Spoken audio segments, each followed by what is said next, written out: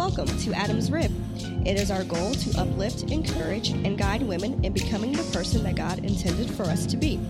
We believe that Jesus Christ is the Son of God who died for our sins and rose again so that we could have eternal life. We want to guide you in figuring out God's purpose for your life. No subject is off limits here. We are Adam's Rib, and here we go. Hey, I'm Jessica. And I'm Lindsay. And welcome back to Adam's Rib. Ooh, Adam's Rib. Don't. This is episode 92. We almost at 100, though. Mm-hmm. Episode 92. What my mama did not prepare me for. So this episode is like, I don't know, it's very special for me because this is something I just recently started sharing another part of my story and my life to people that I had not shared my entire life because I was always afraid that if I put this out there that my mother would think that I didn't think she was a good mom, which is not at all the case. Like, my mother was an amazing mother. She did the best that she could do given the situation that we were in. But the title pretty much speaks for itself. As a child and a teenager growing up, there was a lot of things my mom just was not able to teach me. My mother was sick. The majority of my childhood, she had breast cancer twice. She suffered from congestive heart failure. I mean, there was countless times where we didn't think that my mom was going to survive because she was just so sick. And unfortunately, with her being so sick, she couldn't teach me. She couldn't teach me the basic things of how to cook and how to keep house and how to be, like a wife and things of that nature. And obviously it wasn't her fault. Like, if she had any control over that, she would clearly be teaching her daughter right, and preparing me for life. But there was just a lot of things that she didn't prepare me for. But as I started sharing this part of my story, more women started expressing to me, like, the fact that their mothers didn't prepare them for things either. And so now we have a generation of millennial women who are wanting to become wives, and we're wanting to start families, and we're wanting to do all this stuff. But we recognize that there are some things that we just don't know how to do. There are things that the women that came before us were like the bomb at, and we sitting here like, what? Because we weren't prepared for it. We saw the example, but we didn't know how they did it. Mm-hmm. And so that's what I want to talk about in this episode, like bridging that gap with our previous generations and our now current generations, with our millennial women and even the young ladies growing up after us. Like, how do we bridge that gap? How do we prepare our women to be the virtuous woman that the Bible describes in Proverbs? Like, how do we help our generation and generations to come? Because unfortunately, a lot of the women from before us, they're leaving. They're leaving the earth. Yeah. And they're taking, unfortunately, all this knowledge and wisdom with them. So what do we do? Like, how do we get past the things that we weren't prepared for? I don't know. I never thought of it that way. And while I'm trying to think back my own, there isn't really too much I feel like my mother didn't prepare me for, like you said, in the scope of what she could. Mm-hmm. Neither of my parents went to college, which is fine. They're clearly doing okay. Right. But me and all my sisters did. And so you try to prepare them for as much as you can, but there's only so much you can do because you didn't experience it for yourself. Mm-hmm. Luckily, I'm the youngest, so they had, multiple other chances to get it right. Right. But even now, my mom, tells me about retirement funds and finances and things like that because she's like, no one taught me this growing up. Mm-hmm. And she doesn't say that she has regrets, and I don't think she does, but she's like, I wish someone would have told me this earlier.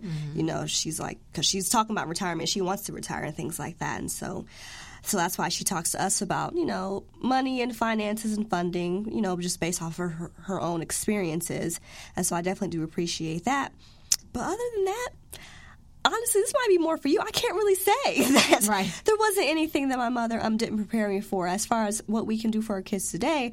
That may be more you, too, because you have kids and I don't, you know. Right. I have a furry animal now.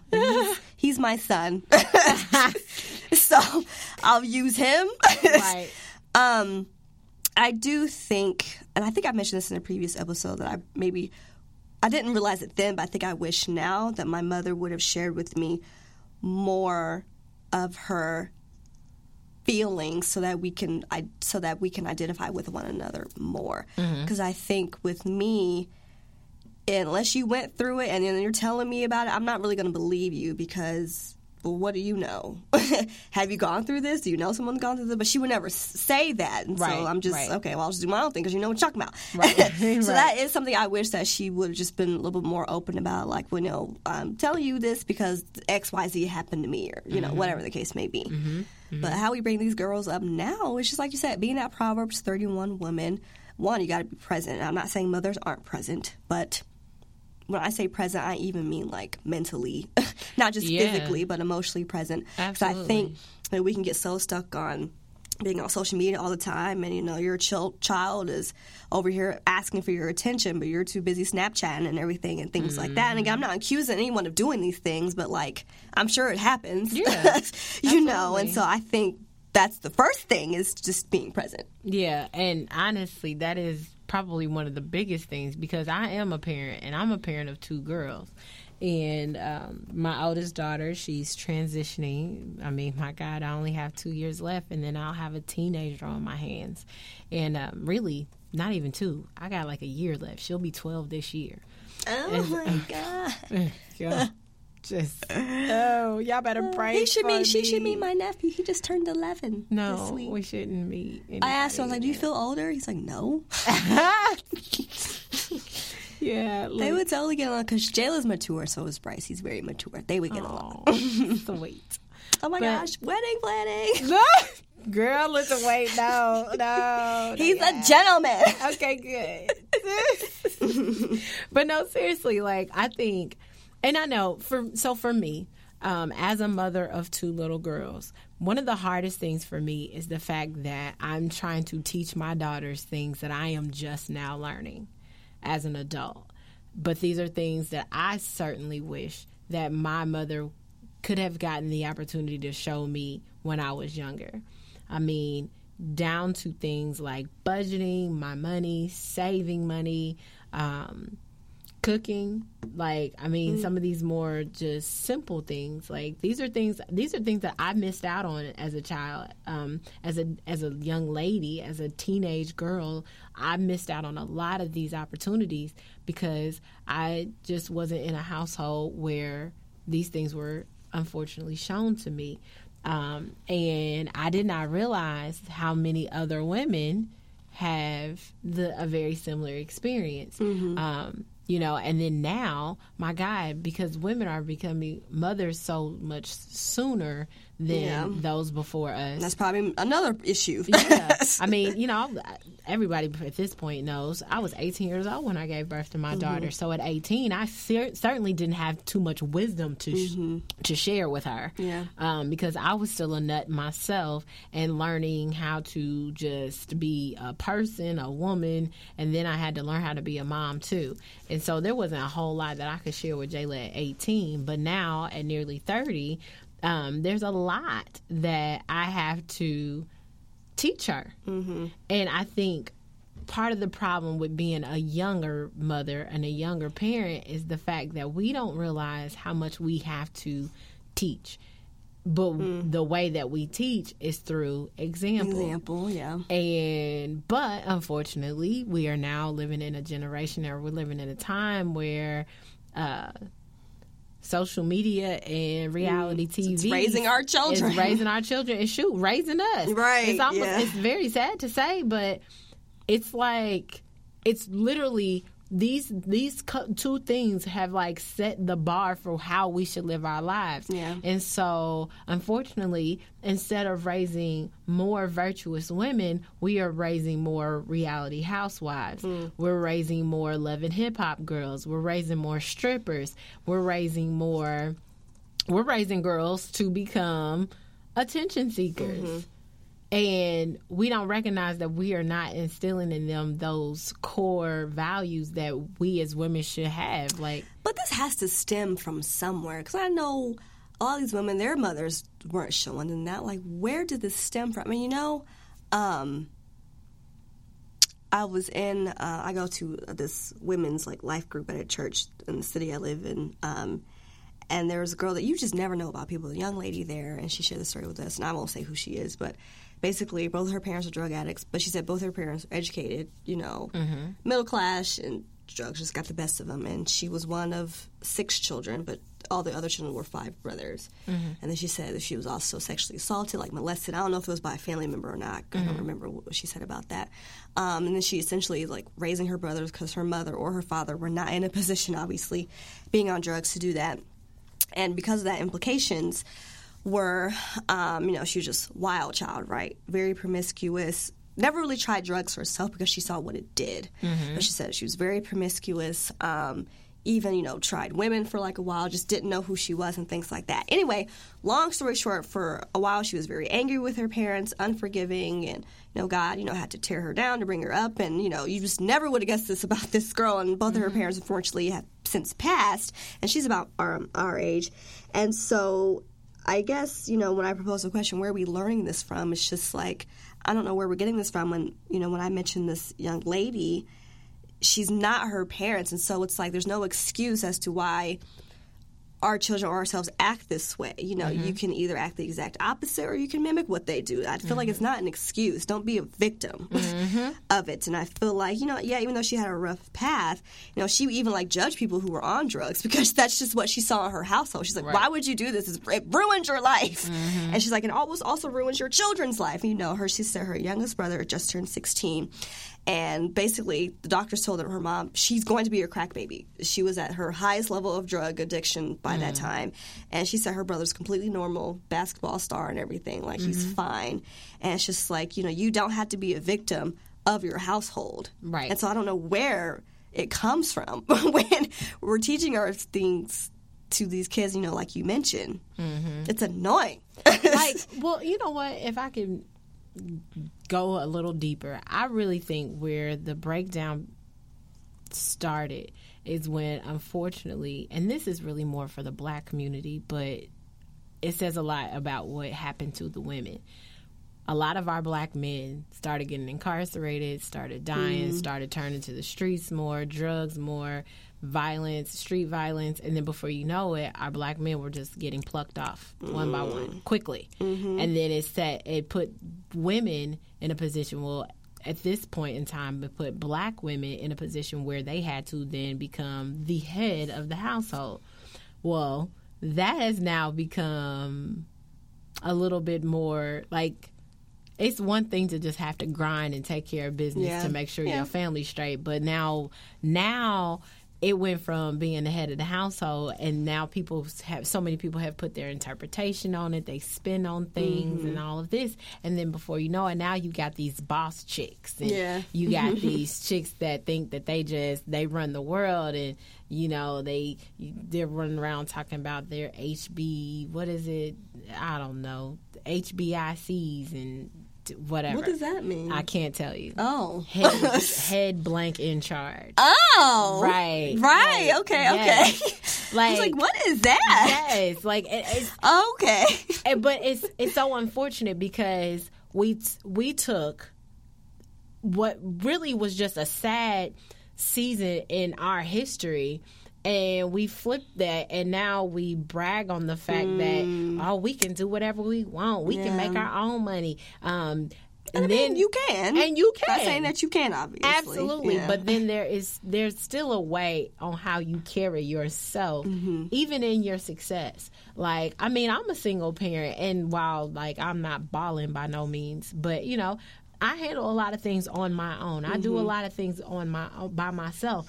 But when I finally woke up and stopped acting a fool, I realized that I can still do these things. I can still make moves, and I can still grind for my children and my little family. I can still do this, but still carry myself in that virtuous way. Yeah. And I think that's what has been lost in this whole women's empowerment movement. Women have gained all this power and we've gained all this control. But in the meantime, what we didn't realize is that we were losing the thing that God set before us on how we should be, how we should carry ourselves. Like, I mean, we did a whole episode about the virtuous woman, and by all means, it's a great reference. You should look back and listen to that episode. But, you know, I think gaining independence doesn't mean losing the standard that God set before us. Right. Like, you can be independent, but you can also love people in the way that Christ would want us to love one another. Yeah. You can love on yourself the way Christ would want you to love yourself. You would respect yourself, you know, respect others. You still give your time, and there are still things that you can do even in your independence and be successful at the same time. Yeah. You know, but we've just gotten too comfortable with all the stuff that is happening now. So now we have a generation of young ladies who are becoming women who have not a clue on how to even bake chicken because they're too busy just throwing something in the microwave so they can hurry up and go and get to this party, to get in this cute dress and be seen all over social media. Now and they're looking at the kids, why are you fat? Right, exactly. I mean, it has become like the new mission is instead of like becoming a wife and all that, the new mission is who can get the most blue thumbs and red hearts. Right. Like, yeah. You know what I'm saying? Like, unfortunately, like we just the priorities have shifted. And so now we are rearing up a generation of young ladies who only care about the amount of attention they can receive instead of how to prepare to become a wife one day. And so that's why I say, how do we get back to that? And, you know, we still got some older generation women left. Yeah. And I tell people all the time, glean from their wisdom. I talk to my grandmother as often as I can. This is a woman who's been married 63 years. She raised 9 kids.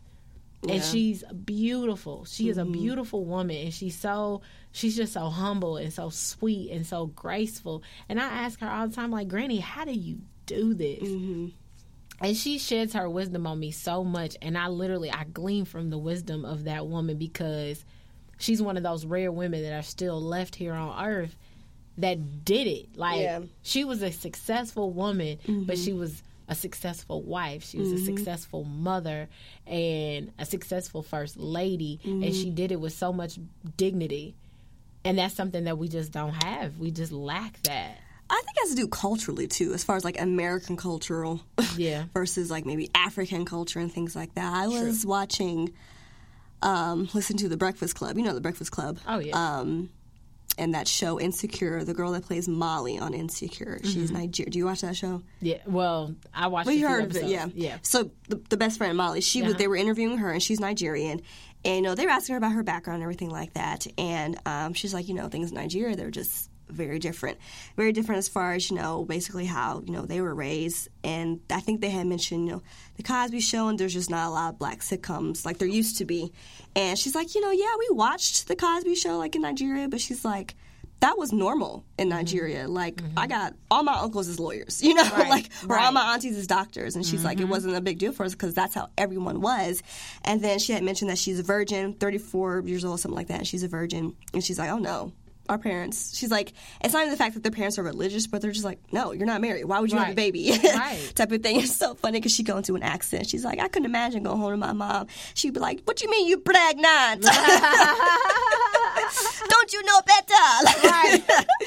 And so I think culturally, it is very different. I don't even think it's just a black woman. I think it's the black American woman. Yes. Excuse me.